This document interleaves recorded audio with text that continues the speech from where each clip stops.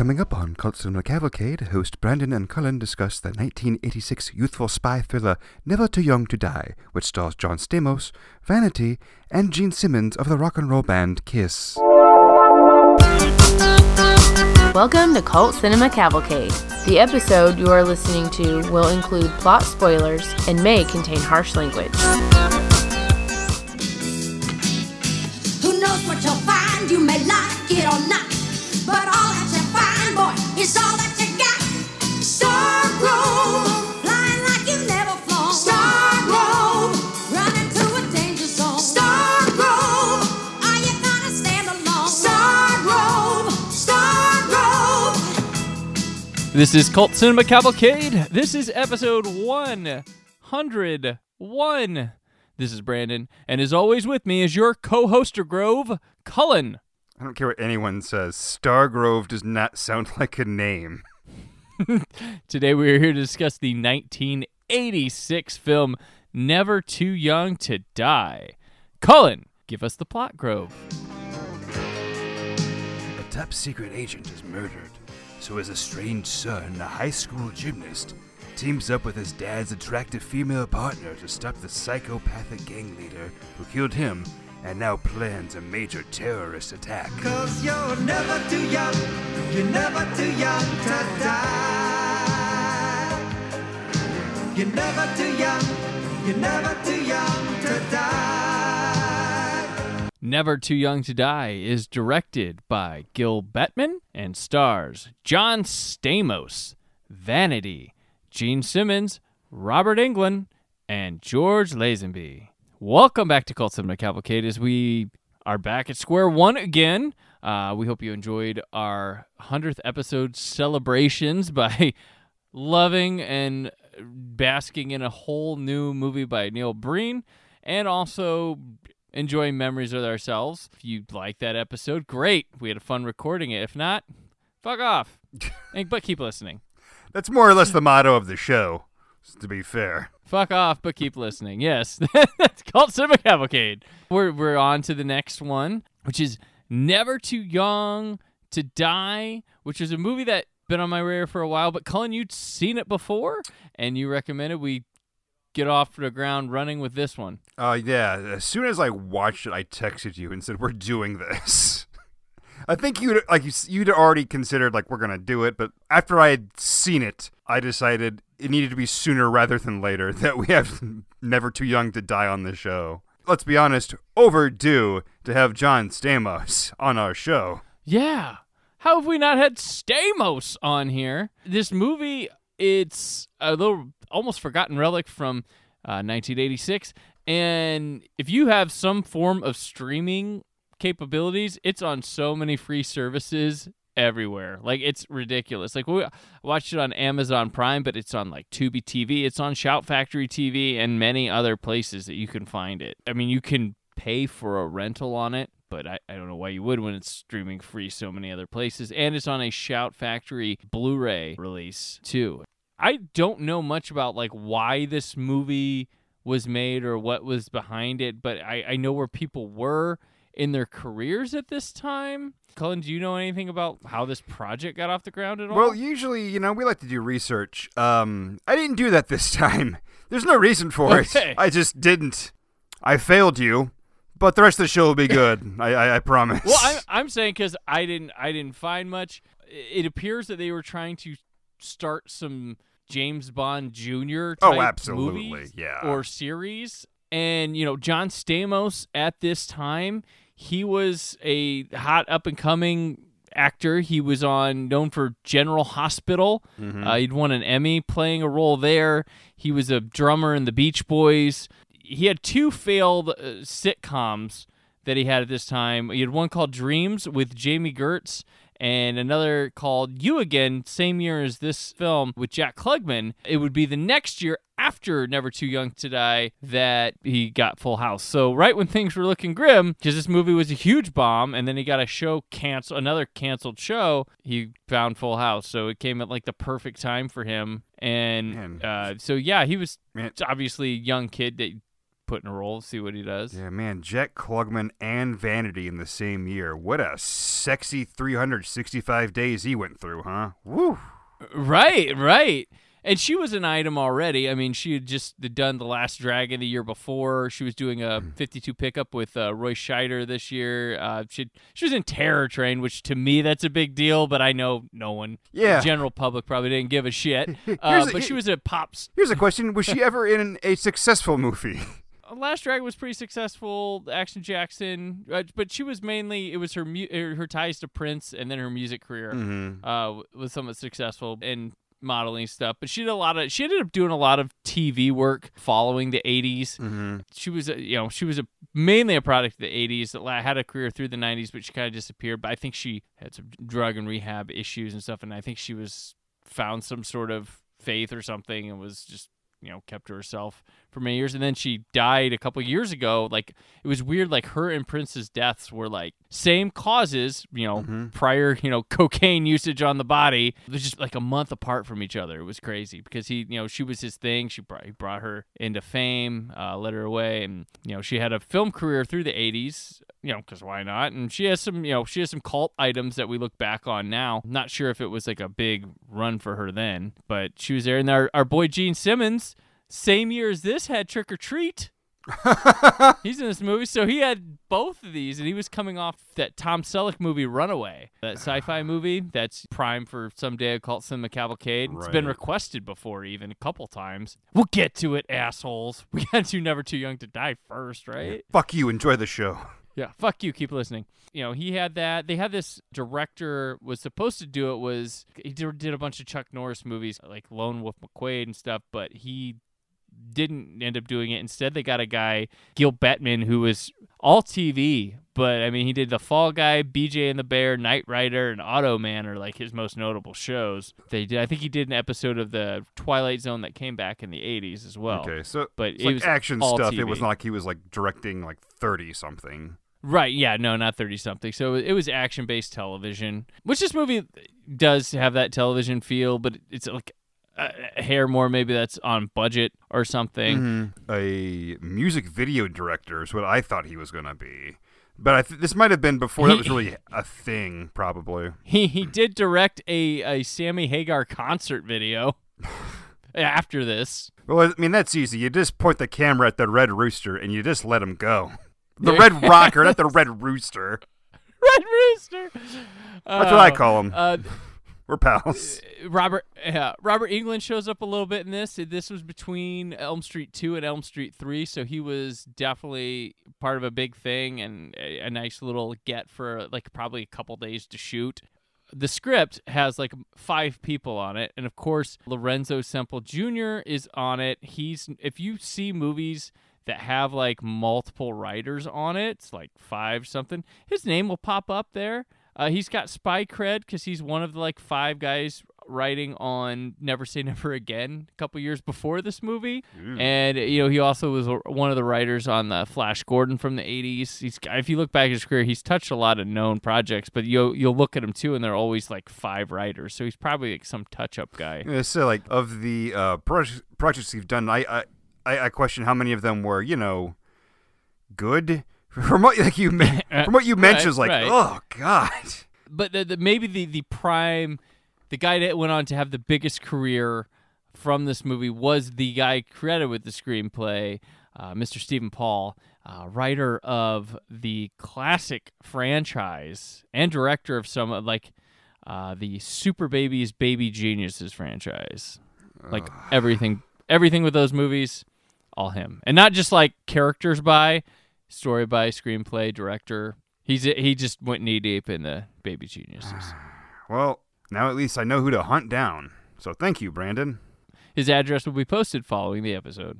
And if you don't like that and think we're rude for that, fuck off. Keep listening. So that's a little bit about where everyone was at this time. One of the goons in here was he's mainly a stuntman, but he was like Lorenzo Lamas' buddy on Renegade, that show that ran on USA first. And if you remember, he was one of the clowns for the Penguin in Batman Returns as well. And if you think, you'll be like, oh, I know which clown he was. But yeah, he was the partner on Renegade. Which I'm glad we both go, We know what Renegade was. Well, the first time you said Lorenzo, I hope it was going to be followed by Lamas, so you can imagine how happy I was when you actually said this name. I do share my birthday with Lorenzo Lamas. Fun fact. I'm sure that was a pickup line for you for many years. Huh. You ever been with a renegade, baby? Oh, my. Do you want to touch my duster? It's fine. Go ahead.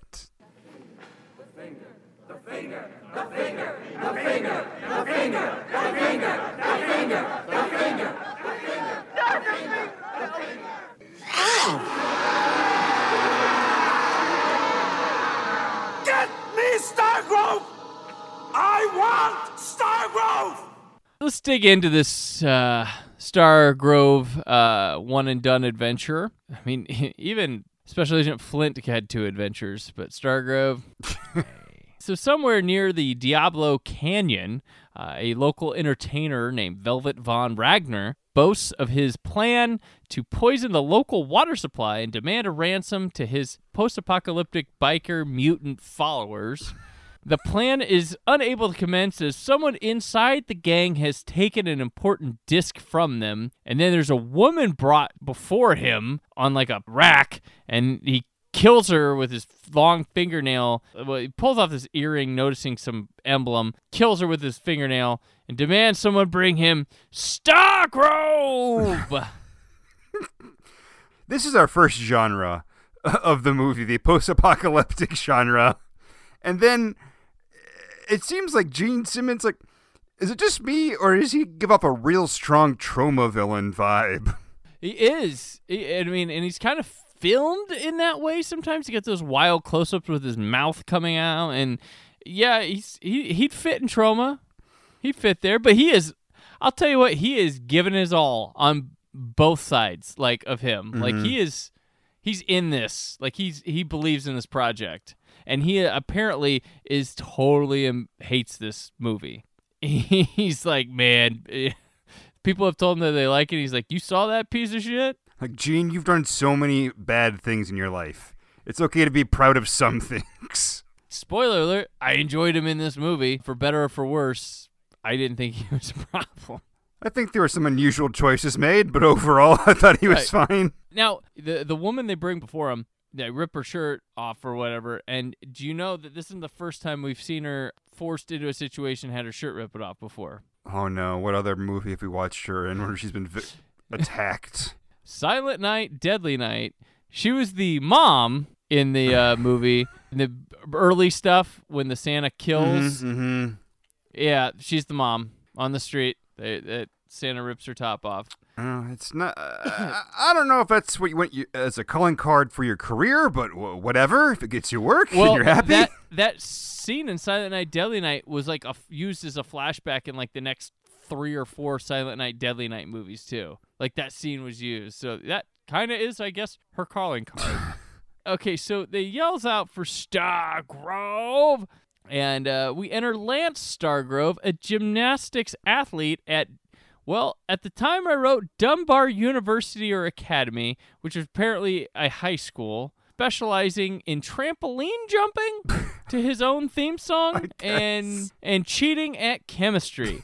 He has an absent father who he believes works for oil companies and a roommate that seems to specialize in spy gadgetry and violent weaponry and showing off a bugging device in a piece of chewing gum. Oh, yeah. No, his friend is a terrorist. I mean, this guy has got explosives in their room, which, by the way, should be a dorm room, right? I mean, I didn't buy for a second it was high school. He's like the brother from Better Off Dead Gone to College.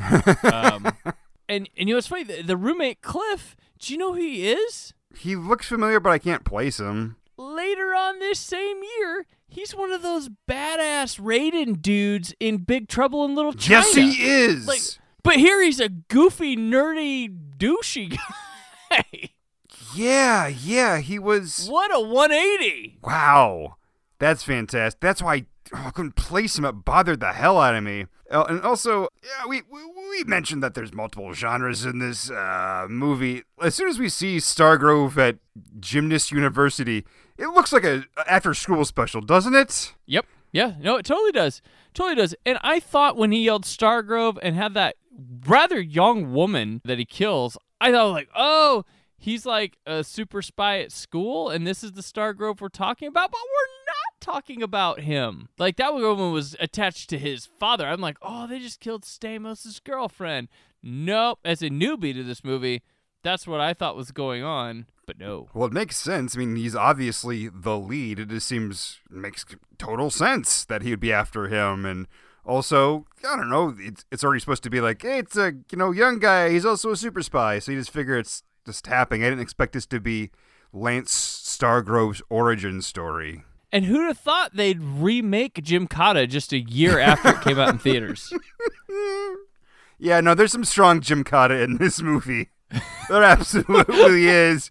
Because this guy has absolutely no training, and yet later in the movie, he's using his gymnastics to fight off. And his father is off on some weird mission thing that he goes searching for. Like, I was like, this is Gymkata with known actors. Yes, they're just not entering the game. At Diablo Canyon Dam on Parents' Day, Drew Stargrove, played by James Bond actor George Lazenby, and his team, they're on a mission, and then one of his own men, Carruthers, turns on the crew and gets away. Like, he knocks one of them out, and he attempts to get Drew Stargrove, shooting him in the leg. As the remaining members attempt to complete the mission, they're ambushed by Ragnar's mutants. Drew Stargrove gives an honorable fight, taking out a lot of dudes, but ultimately is captured and taken to Ragnar, who believes he has the stolen disc. He threatens Lance's life, but Stargrove uses the opportunity to make one last attack and attempt to escape before being shot dead by Ragnar. There's just so much going on here that I'm just trying to think. I didn't know what the mission was when they started it. Yeah, right? Like, I'm like, what's the mission? It's 3 guys Like, inside a dam in fatigues. Like, okay, what? And then it doesn't help that, what's his name? Crossgrove? I don't know what that, with the Carruthers, thank you. You mean Gene Simmons in a ginger beard and wig with glasses? It's like whoever did the makeup was like, all right, what we want is Chuck Norris, but we want Gene Simmons to kind of look like Chuck Norris. Like, as soon as you see him, you just think, what's wrong with this person? Gene Simmons. I was like, that looks like Gene Simmons with a beard and a wig and glasses. Like, the whole movie, I was like right from when I saw him, I'm like, that looks like Gene Simmons. I didn't think it was Gene Simmons. I knew there was something wrong with him. I couldn't tell what it was, because human faces don't look like that. They're not all lumpy like his were. So Ragnar has a base that's inside the dam? Is that what we're supposed to believe? And then outside's like his death arena? I guess? I don't know. I mean, it must be his base because, like you said, his lackeys are there that come running up like grunting monkeys for some reason. I heard the sounds of them, and I swear to God, the next thing I expected was an army of monkeys trying to attack George Lazenby. But no, it's just a bunch of dirty people with sloppy clothes. And they must multiply with water because he takes out like many of them. Yeah, well, that's why they're at the dam. George Lazenby and John Stamos share 0 scenes together in this movie. The only thing they shared was the day they went and took a picture together to put on his into frames for the background of movies. Well, their characters seem to have a psychic link or something, because as George Lazenby is going through, this dam, John Stamos has a constant look of I'm concerned on his face. Yeah, because he has a gymnastics meet the same day that his father is supposed to show up, and as his father is getting his wound bandaged from getting shot, John Stamos is wrapping tape around his arm. And I know it's just like an effect to make it look like neat. I mean, it could be just an effect, but it's just the way the look on his face. He seems troubled the whole time he's doing it. Yeah, like something bad's going on here. And then, of course, when his father dies, he screws up and lands on his mat. I think that he might already be a mutant. I don't think he needs whatever Gene Simmons is going to do to the people. Right.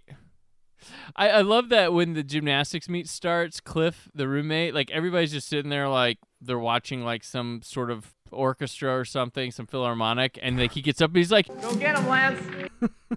You get him, Lance. And he like stands up and he points like leaning over a guy. I thought that was funny. At Drew Stargrove's men's only funeral, Lance does take note of a notable upset lone woman in the distance who is Danja Deering, and he talks with his father's lawyer. Afterward, Lance is told of his inheritance, including a farm, which Lance doesn't know of. Lance doesn't believe the cover story of his father's death or that he worked for an oil company. We then go to said farm with Danja horse riding at the farm, and she's confronted by a couple of Ragnar's men in the barn. Though she is able to grab an automatic rifle from a secret compartment, she's cornered by them, and he says, Fork over some ram cake, bitch, or we'll tenderize your butt.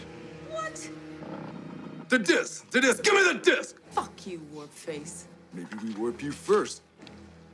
Then we get the disc. Lance wanders in and distracts them, and then she blows up the barn with the bad guys inside.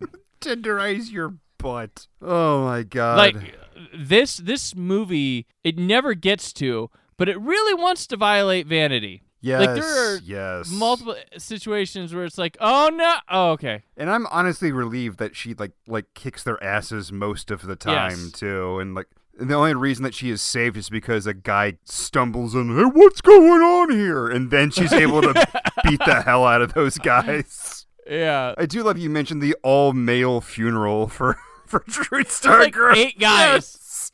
8 guys In the maybe just a little concerned about who's going to pick up the hours at the office now that he's gone. Like, that's about it. It was probably a small funeral because none of them wanted to come to the Nightmare on Elm Street cemetery. Yeah, it was. It was like almost the same one. It was shot exactly the same, like that super, super bright blue sky with the palm trees, and it's a little hazy, you know? Do you think Robert Englund was on the set? They hadn't shot those yet. He's like, oh, I know a great place you guys can go save a couple bucks. I want to believe that the director saw the other Nightmare on Elm Street movies and said, like, you know what? That's how you shoot a funeral scene. Why am I fighting it? The only thing missing is, like, someone coming out of the coffin and talking to someone and them waking up. Well, it's funny. Lance isn't even near the burial site. Oh, and yeah. They're still giving, like, the sermon or whatever, and he's, like, way off. When you figure that with Vanity would be closer to the funeral, too. You know, she has a relationship with them. And by the way, how hot was Vanity at that funeral? I've never seen any, like, she's an attractive woman. There's no, denying that, but she was especially the hottest person I've ever seen at a funeral. Like, even grieving, you're smoking hot. Like, she had like that big hat on. Like, usually, like, hats at a funeral, who cares? But I don't know, there was something with the angle or something. It was like, you are sexy and mysterious, funeral lady. I was say, Vanity, if you don't know who Vanity is, if you've never seen a movie with Vanity, we did talk about, we guested on another show, we talked about The Last Dragon. So if you guys were wondering why we've never covered it on this show, well, it might be a while because we talked about another show. But she was in that, but she was just, I mean, she's got all-time good looks. Like, just like, if you were in her presence, you probably were. It was probably hard to stand up. I'm not saying because you got like an erection, you're just like weak in the knee, just like wow. She just seems to command. Like, I get why they tried to push her in movies and stuff because she can make a movie just by like wow. She walked in a room, she commands it. Yeah, she's got that power. Like. Yeah, she was never in, like, really big movies. She was just at this tier, like, lower mid-level movies. Mm-hmm. I don't know why she couldn't move past it. After the barn blowing up that night, Danja reveals to Lance who his father really was, and she promises that she's determined to find out what really happened to him. And then Carruthers shows up at the farmhouse. He's there to exchange information with Danja, and she tells him that Ragnar is behind it. All of it, and he's reappeared, and he was in hiding, but now he's reappeared and he's doing a dragged act at a bar called the Incinerator. So this is a person that is a known criminal, and he is doing an act. Why doesn't anyone arrest him? Why isn't anyone like he's like the leader of a hate group? I don't know. How is he allowed to just like have a show? How is he not under constant surveillance? He's reappeared. Are just these bikers just too hard for like a military operation to like? I don't know. And also, is this where we learned that Ragnar's a hermaphrodite? I don't. Yes, we haven't. Oh no, we saw at the beginning. Okay, Because it was just Because the way that Carruthers says hermaphrodite, it's just so casual. Like Ragnar, the hermaphrodite? Why would you throw that in, first of all? Second, to get off his scent, you know? But also, how many people are named Ragnar? Yes, of course the hermaphrodite, you idiot! Velvet von Ragnar at that. Velvet von Ragnar. The names. Can we talk about the names in this movie? Lance Stargrove. Lance Stargrove. It sounds like It's one of those names from Space Mutiny. Yes, Lance Stargrove. You're right. I was gonna say like an '80s action cartoon. You know, expect him to come bursting through a wall like Lance Stargrove and his new mission command vehicle. Yeah, some of the most badass names are just almost like because they were like James Bond. That's not over the top. That's not crazy. That's just sounds cool to get. And the way they sold it to us was cool as hell. John McClane. That's a regular name, but when you get like Stargrove, like okay, you're trying way too hard here. Like if this was a science fiction movie, I might give that to you. I know. Like, is he a super spy in space? Yes, I might give it to you. No, not here. And Velvet von Ragnar, is that right? Yeah, Velvet von Ragnar. Danja Deering. There's a person named Pyramid. Are we sure we're not watching like a knockoff comic book movie? Right. Yeah. So Danja gets fancy to go to the incinerator and tells Lance to stay, but he follows her, of course, and then he installs the bugging device gum on her bumper. Inside, Ragnar performs. Can you guess what I am? Do you believe what you see? Yeah!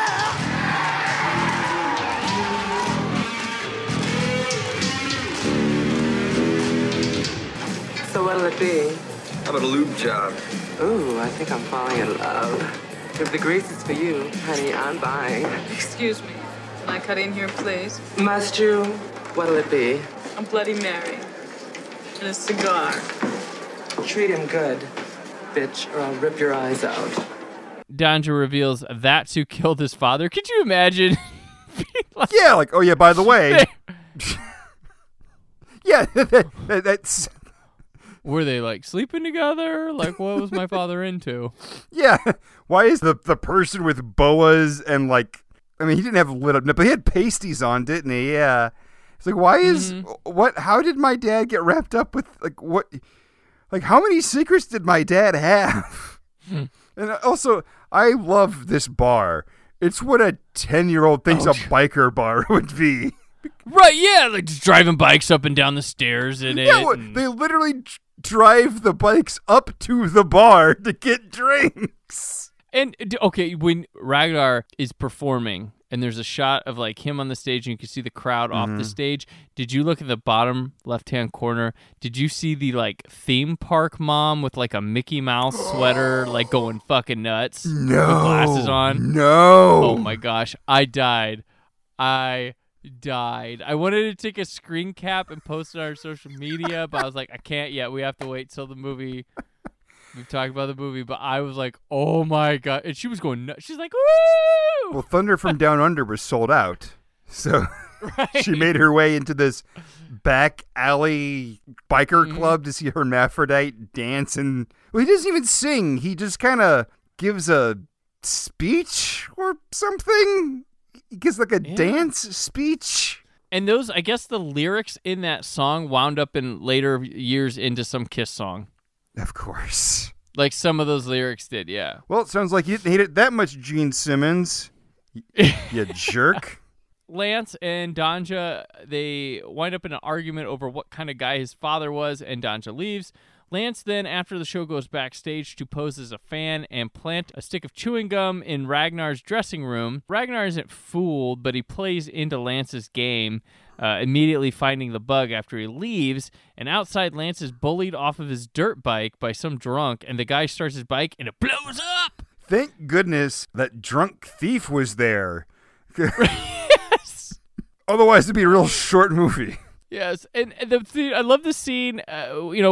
He's trying to play off like he's some fan, and he goes to get the autograph, and he's like, I'll go sign it for you. And then John Stamos walks over to a corner, and then he goes, Stargrove. Who should I make this out to? To Bill. To Bill. Ooh. I know you from someplace. I don't think so. Oh, I know I do. I'd never forget those eyes. What they do to my spine. Sweetheart, would you mind getting me the ink that's on the table over there? Sure. Good. Thank you. You're welcome. Stargrove! I'm sorry. Should that name mean something to me? My mistake, Billy. Autograph? And I'd be like, dude, how do you even know that's a name? Yeah. Like, you just gave yourself up. I know, that's like, exactly what I thought when I you heard and it. I argued, that's not a fucking name. But, like, apparently in this world, that's like Smith or something. Yeah, no, as soon as he said that, you're right. Like, you showed your hand. You clearly are in cahoots in this scheme. Because he does good by not, like reacting to it, and he, like, smoothly turns around and goes, is that name supposed to mean something to me? It's just like, you dumbass! No, the correct reaction is... What the fuck's a star? Yeah, exactly. Or do you need a tissue? Yeah. Like, do you have Tourette's? Or do you have a head injury of some sort? Or just any kind of neurological issue is what I'm guessing. And how do you chew that gum without busting the bug inside? Because the gum is not, like, already gooeyed up. You have to chew it. Oh, yeah. I don't know. I'd also like to know how a high schooler has access to this kind of equipment and technology to build this. Yeah. Lance borrows his roommate's bike because there's an abundant... Everybody has like 8 dirt bikes to themselves in this movie. And he borrows his roommate's dirt bike to track Danja, who's on a mission from Carruthers. They wind up getting attacked by 2 of Ragnar's men on motorcycles with medieval axes. Danja pulls a magnum out, shoots both of them.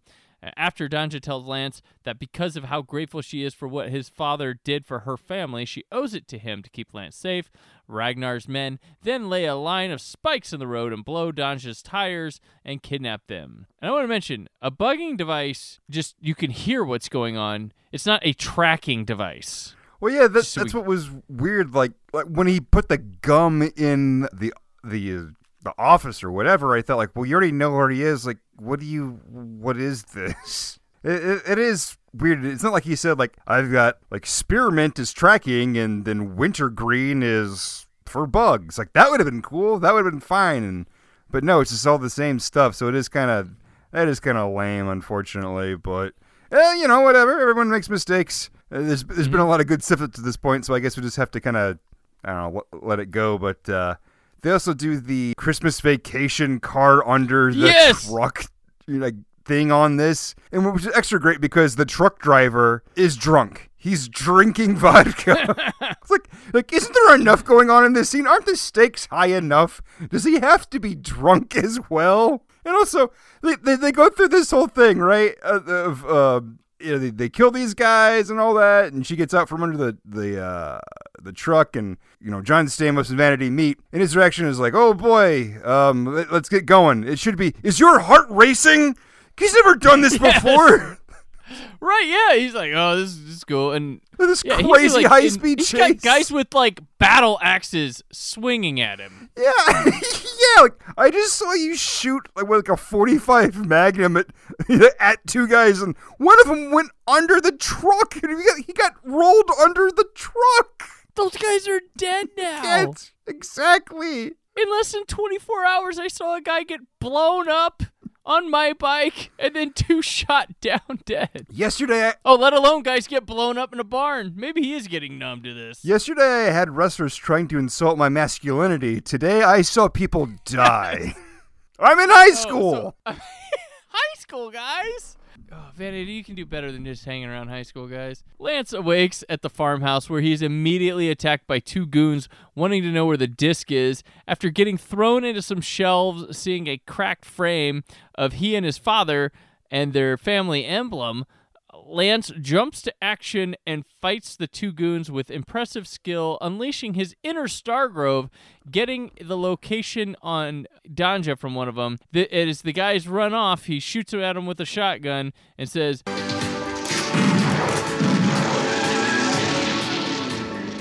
name's that scumbag at Stargrove. Lance Stargrove. and he's like so proud to say that line. It doesn't come out right at all. No. And he's just... I love that he sees the pic of his dad, he hulks up, and then uses Gymkata. Yes, he does. And this is after having the shit beat out of his head in a sink. Like, they are... Like, it looks... almost realistic. Like, I'm like, oh, that looks painful. Yeah, I've never seen that before, where they just grab someone's head and just slam their face back and forth through broken dishes in the sink. It's like, holy, like, I literally said, holy shit, when I watched it. I did not expect to see that. And it's repeatedly. It's like, damn. It goes on for a while. It's like, holy crap, like, just being able to take that much punishment, like, Stargrove's a badass. Yeah. And by the way, this movie says Stargrove so many times in the movie. Batman doesn't say Batman in it as many times as they say Stargrove in this movie. Yeah, you're never normalizing Stargrove. So. No. While getting dressed later on, Lance drops the family emblem on the floor where it rolls and finds a slot in the wood, and it fits and opens up an underground layer. And then Lance is looking through file cabinets when a suspicious dirt biker pulls into the house with a weapon. And it turns out, after a scuffle, it's his roommate, Cliff, who came to help. And then Cliff says he's got the disc and is keeping it in his bike and tells Lance what's on it. And at this point, both times watching the movie, I'm like, did I miss where they had the disc? Yeah. No. Well, yeah. Was it in the goodies his dad sent at the beginning of the movie? Yes. That's where it is. Okay. They don't do it like a better thing to do would have been to show Cliff going through the snacks and then going, what's this? Instead, he just shows up. It's like, oh, yeah, I was eating all your dad's food and I found it immediately. And instead of, leaving it, I looked at it. What a dick. But he knows Ragnar's plan. While Robert Englund, as Riley, reports to Ragnar their plan of attack, the guys from the farmhouse report back, and Ragnar slit one of them's neck with his nail. Ew. And then Danja, she's in some factory or whatever. They called it a jail, but it looks like a heat factory. And bad guys are attempting to incinerate her. Stargrove and Cliff show up for the rescue. Cliff brought his weapon, which proves effective, and they rescue Danja before she's burned to death and ward off a lot of bikers to make their escape. They then report back to the lawyer guy and Carruthers at some base meeting place, and Carruthers suggests they set a trap for Ragnar with Lance and Danja as the bait. So when they're having this meeting, there's a giant glowing wall behind, I don't know, the commander or whoever's in charge. And when I saw that, I thought, who would want that in their office? Why would you want a wall that is, it's literally the entire wall, it's just glowing white? How is that not a blinding, eye-straining thing? And it's facing whoever's face, like, it's whoever's office it is. It's behind them, so it won't strain their eyes as much. But whoever's looking at them, how could you, oh fuck, I gotta go have a meeting over at John's office. Oh, you mean the room of light? Yeah, I hate it. I better go get my sunglasses. That's not to burn my retinas out. I gotta work the rest of the day, Yeah. Maybe it was all the conference rooms had been requested and they were using an interrogation room. I don't know. It's like a first draft room for RoboCop. It's where it looks like it belongs. Right, yes. And I'm sitting here during the scene. They do close-ups, and I'm like, yep, that's Gene Simmons. And to me, again, it was just do you have, the mumps or something? What is wrong with your face? Lance and Danja are set up at a house while Carruthers... You know what? I haven't even said Stargrove as much as they do in this movie. I keep calling him Lance. Yeah, you're right. So Lance and Danja are set at some house while Carruthers and men watch from afar, including Cliff, the roommate, because, let's take the kid on a mission. Lance suspects Carruthers is a traitor, but this will lead them to Ragnar, and that's what he wants. Danja tries to jump Lance's bones, but he rejects her, thinking it's fake emotions. Danja then does everything she can to be impossible to refuse, despite just being vanity. Lance drinks Perrier. As he watches her, he eats an apple, and he eats another one before finally giving in, and he grabs her, and they have sex with instant replays and bed slamming. They finish, but then are interrupted when Ragnar's men, dressed as military guys, break in, force them into camouflage military outfits, and place 2 doubles at the house while Cliff is knocked out and the bike is stolen that contains the disc. And on their helicopter ride, Carruthers reveals himself as Ragnar. Surprise! And Ragnar! My God, it is Ragnar! Surprise! Surprise!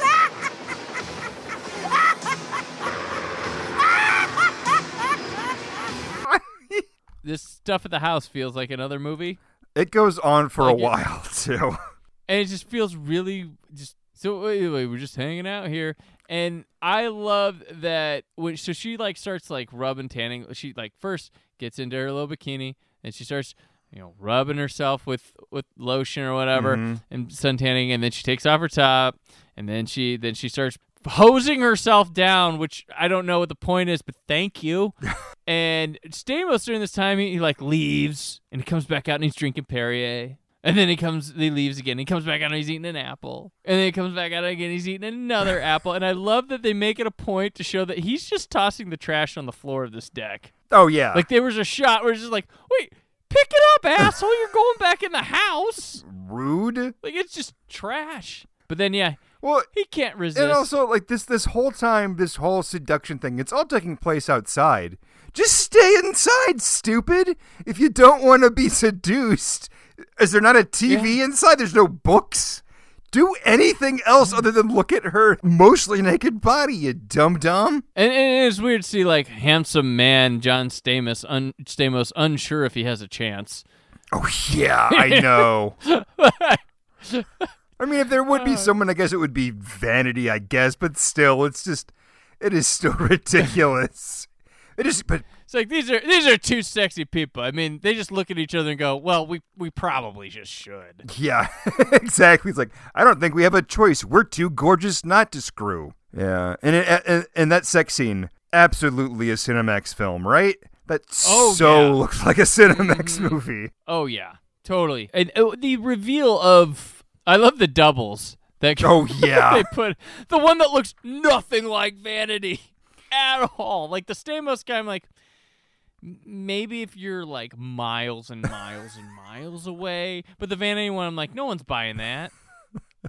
But they buy it. It's a white woman in a black wig. And then Gene Simmons, like, when he turns to reveal, it's like, that's just ridiculous. It's so just over the top. And like when that happened, and it's like, what? Like, why is this the reveal? Why is it like that? Like, what is... It's too much. And like he's got his eyes rolled back in his head, and he's just laughing. Like, why are you? The laugh that he does, it sounds like he's auditioning for the Joker. It is the Gene Simmons Joker. At the rally point we saw in the opening, Stargrove and Danja are brought before Ragnar, who tosses pills to his minions in the crowd. Stargrove calls Ragnar's followers victims of a tough society. Thanks, high school kid. Ragnar has acquired the disc. Stargrove taunts Ragnar's number 1 to taking him in a duel, and Lance ends up winning by taking an automatic from someone in the crowd and mowing dudes down as a helicopter with the good guys shows up and begins firing at the fleeing bikers. Well, remember, he used Gymkata to get that gun. He absolutely did. He backflipped into him to get that gun to shoot at that He-Man villain or whatever that guy is. Gymkata was just a movie. Never Too Young to Die was when it became a genre. Inside the dam, Ragnar has Riley set the plan in motion. It's controlled by a suitcase remote control thing using the famous disc. Stargrove is on his heels as Ragnar makes off with a semi-truck. Lance chases on a bike as Danja gets to a helicopter to follow, and Cliff gives her the fire blaster as she boards. Ragnar arrives at the dam and begins the countdown. Stargrove catches, but Ragnar knocks him off his bike and sends it crashing down below. They fight, and Lance tries to force Ragnar to deprogram the detonator, to which he says he can't, and stabs him with his big fingernail. Above in the helicopter, Danja can't get a clear shot at Ragnar, who tosses Stargrove over the rail, where he hangs for dear life, but then Lance tricks Ragnar by telling him he's beautiful, to which he tries to tongue him, but Lance stabs him with his own in the neck with his own nail and throws him over the dam with a brutal fall. Lance can't stop the detonator, so Danja tosses him the fire blaster, which fires a dud. So he tosses them both in the air so they collide and explode, stopping the mechanism from doing whatever it was going to do. Poison the water. So they can have ransom with something. Yeah. Like, what are you assholes going to drink? I don't know. Piss? I mean, I don't know. Like, they'd probably be into it. They're those gross post-apocalyptic people in 1986. It should also be noted that during the fight between Ragnar and Lance Stargrove, which is a very amusing sentence, that one of Ragnar's boobs falls out or something.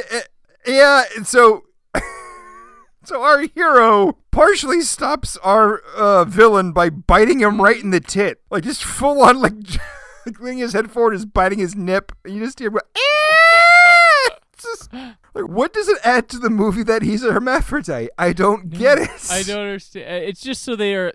It's only because they're like, what if there's this like double agent, but we have to have him played by the same guy? We got to make him look drastically different. I guess, but it's just, I don't know. It's I can't tell if it's insulting to hermaphrodites or empowering to hermaphrodites that what this character is. I mean, he's not paid by a hermaphrodite, obviously, but still, it's just a very bizarre character, period.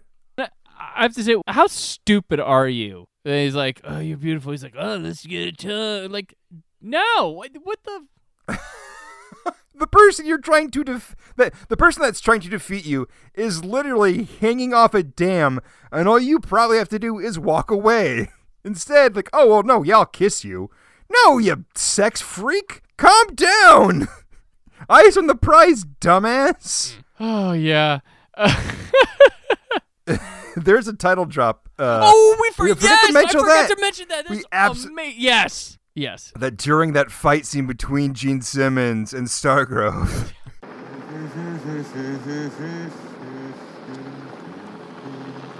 You see, you can do nasty things, and they don't come back to you. So you see, you're never too young to die. Like the only way it could have been better is if he looked into the camera and said, "You're never too young to die." Oh, it was so good. And what I can't believe is there's a song called "Never Too Young to Die," and it's not the main song of the film. No, the Stargrove song is. Stargrove, and then they use that Love one a couple times. Close to You or something like that. Yeah. That title drop, brilliant. And then when he destroys it, he like throws the suitcase up first, and then like waits a while. Like, I feel like the suitcase would have hit. Oh yeah, absolutely. There's like too much delay. It reminds me of Hard Ticket to Hawaii when the blow up doll explodes in the air. It has that kind of delay of wait, what? Oh man, explosion!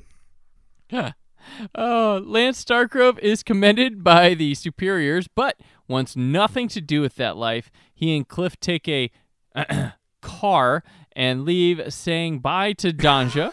However, he's not a complete fucking idiot, so they turn around and come back and pick her up, as the one military guy is quite amused with it all. And as they're driving off, Danja asks if he ever went and checked Ragnar's body to make sure he was dead, and Lance says, Danja, as the credits roll, which that body was fucking dead. I saw that. I mean, it was a dummy, but that hit a rock hard before going in the water. Like, it was brutal. I was like, damn! Oh, yeah. Like, you almost expected a limb to fly off when it hit that first Like, they should have packed that thing with blood, and there would have been, like, a nice splatter there. That would have been amazing. And there's no way, if it was an actual person, it would have just been he would have been missed. The way that thing hit that rock. Wow. Yeah. Oh. So yeah, that's the end. That's our first and only Stargrove adventure. I have a question for you. Okay, let's hear it. Like, what kind of agent was Drew Stargrove? Was he like low rent? Yeah, what agent? Like he fought bikers and like this isn't James Bond stuff. It like wants to be James Bond stuff, but this is like low rent, like hitman stuff. Yeah, and we're not entirely sure what organization he works with, right? No, they don't even say government. They never say anything. Yeah, for all we know, these are just this could be a militia. We don't know. And do we know what we never know what he did for Vanity's family? He just, I guess she's grateful. That's about it. Well, like I thought that maybe like that Drew and Vanity had a romantic relationship is what I thought maybe. I mean, it's never really made 100%. No, they tried to clear. They tried to make it clear they didn't. They tried. That movie makes it clear they didn't. I guess I missed that. I thought that she just was super into people called Stargrove. She likes him old. She likes him young. She dislikes him Stargrove. So he makes many mentions to that possibility, but yeah, she tells him what's really up every time. So I am positive that they just got George Lazenby because they couldn't get Roger Moore. They couldn't get him right. They went down the line. They're like, Sean Connery, nope. Roger Moore, nope. George Lazenby, yep. Get him off the couch. Get him in here. Let's get Lazenby in front of a camera. Which is funny because he had just a couple years before, he was in, there was a TV reunion movie for The Man from U.N.C.L.E., and he did a cameo as James Bond in it. And he had just done that, which is, so he was on his nostalgia trip of like, oh, we could get a James Bond in here for cheap. Yeah, well, what's great is they obviously had him in there because he's James Bond, but how many people would watch that and go, oh, look, it's one of the guys that played James Bond? They don't fucking know. It was one movie, and no one remembers the audience it. You're going for with this, the younger, trying to go for James Bond. Like, it's the dad that brought the kid to the theater is going to go, huh, that's what he's doing. Yeah. Like, oh, there's something for dad. Like, no one cares. No one cares about George Lazenby. You could have just had some old guy. Would have been fine. Right. Save your money. Like a notable actor rather than... Yeah, because, I mean... Yeah. He was, that guy that did James Bond once, but at the time I don't think kids... Like, Roger Moore was James Bond then. And then, everybody... Anyone Sean that gave Connery up a was the one James you saw on Bond... TV. Like... Yeah, anyone that gave up a James Bond vibe would have been fine. You could have saved some money. Well, I mean, no, I guess... No, if you got a notable actor, you probably would have had to pay more than getting George Lazenby. So I guess it probably was the right choice to get a James Bond. Well, and you know what? George Lazenby at the time probably was more known by like, appearance recognition than his name. It was probably... Because they'd be like, what was that guy's name that was James Bond only once? We all know now because we're more in tune. We have more... knowledge stuff around us, piece of trivia, but like then it'd been like, what's that? Many people would have gone, what's that guy's name who was just James Bond one time? They basically have a Trivial Pursuit answer in their movie. That's it, yeah. That's what they did. Yes! You got it, a woman! You beast! You savage! You really are like a woman, aren't you? I am a woman. And a man! Now comes the point in the episode where we rate the movie we just watched, as we are Cult Cinema Cavalcade. Keep things nice and culty. Our ratings are as follows. Stay with your family, which means you are Drew Stargrove. You're kind of old. You were only James Bond once and done. And you're just kind of Converted, which means you're Lance Stargrove. You're possibly the hot new thing. You're kind of fine. You're good looking. You're good. Or Drinking the Kool-Aid. One word. Vanity. So, Cullen, how do you rate Never Too Young to Die? This movie is more entertaining than it has any right to be. The hodgepodge of genres, I'm not even going to say that they work all together. They just don't not work together. It's a spy movie for I don't even want to say for kids, because it's not Spy Kids, but it's definitely trying to appeal to a younger demographic. So that's, I don't know, it's neat. It's certainly different than most of the stuff we've done on the show, which is a nice change. And it's also just nice to see John Stamos in something that I enjoy watching, as opposed to Full House. So I'm going to say I absolutely drink the Kool-Aid on Never Too Young to Die. There's explosions, there's vanity, and a title drop. I mean, it has everything going for it. Brandon, how do you rate Never Too Young to Die? Well, Vanity gets it converted, so it starts there. So where do we go from there? This movie's wacky and weird, and it has John Stamos, which I can't stress how just crazy that is. I don't know what works and what doesn't, what goes. This is just sheer entertainment, and it never really drags too much either. The only part that probably really drags is the moments and build up to like the sex scene. But there's some good Vanity stuff going on there. Gene Simmons is out of his mind here, and I love it. It's got a stupid, like, Master of Disguise reveal that I pinpointed from, like, opening moments. It's oddly just got George Lazenby in it. It's strange. It's funny. It's bizarre. The movie you started with is not the movie that ended. And all these people in it, I'm just jumbly, but I watched this twice and it went by really fast both times. So I'm gonna drink the Kool-Aid on it because this is something to go check out. This is a little known thing. It does have a little fan base, but I think it's still pretty culty, and it's available on like any free streaming service that you could find. Check it out. It's just wild. Definitely check it out. And if you like Jim Cotta, well, this is a little bit. It's more colorful than Jim Cotta. Doesn't have quite as good a trailer, but it's got a good trailer too. But yeah, no, I drink the Kool-Aid on Never Too Young to Die. Bizarre encounters. Call and hear real people as they come face to face with bizarre encounters. Are they from next door, or are they from... If you only make one phone call in your life, make it to Bizarre Encounters. $2 first minute, 45 cents additional minutes. If you're under 18, get your parents' permission to call. On the next episode of Cult Cinema Cavalcade, we're getting into the spirit and finally doing an event movie episode. So yes, when it happens, we'll be discussing Endgame, the 1983 Joseph D'Amato post-apocalyptic movie, right? Right. That's what we're doing. Yeah. Endgame. It's a big movie everybody's looking forward to. We looked it up. We found it. We're like, oh crap! It's on Amazon. There's all this chatter about Endgame, so we decided, you know what? Why not? I mean, why doesn't anyone? I mean, it's available now, right? I don't know. Why don't you just watch it We're now? Gonna have to watch it beforehand. I know everybody's planning on getting together on like the 25th and watching it all together or something. Maybe they're doing like a live tweeting event. Yeah. But we're gonna watch it beforehand, do an episode on it. So yeah. It's for saps. Just watch it now, you saps. watch it now. You can watch it more than once if you want. But yeah, we're going to be doing an Endgame on Cult Cinema Cavalcade. It's something you guys probably wanted. We're wondering when we do something that everybody was looking forward to. Here it is. So next time on Cult Cinema Cavalcade, 2 weeks, you get Endgame. We're doing it. All right. So as always, Cullen and I appreciate your listens and support for the show in any way you may do it. Even if you're a non-listener and just liking stuff, so I don't know why we'd be thanking you if you're not even hearing us, but you're appreciated, and we hope you keep on coming back. And if not, and you got some problems, well, fuck off, but keep listening. We look forward to next time, but first, stay tuned for the trailer to Endgame, the trailer that actually trails.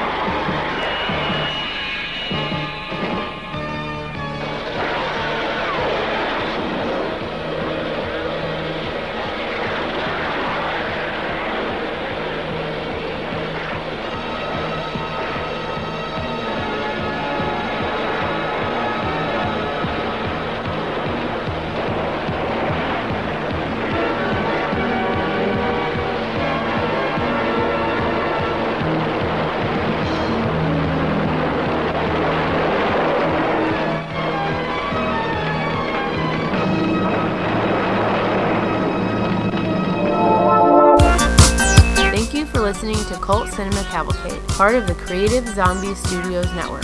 Follow CC Cavalcade on Facebook, Twitter, and Instagram. Listen to the show on CultCinemaCavalcade.com, iTunes, and anywhere podcasts are found. For press opportunities, advertising opportunities, and more information on Cult Cinema Cavalcade, contact mail@CultCinemaCavalcade.com. Produced by Brad Shoemaker, edited by Brandon Peters, narration by Rebecca Peters. Theme song Pink Baby by Happy Elf appears courtesy of the freemusicarchive.org network. The film and music featured in this episode are part of their respective studios and no infringement is intended. Join us again in 2 weeks for a new episode of Cult Cinema Cavalcade.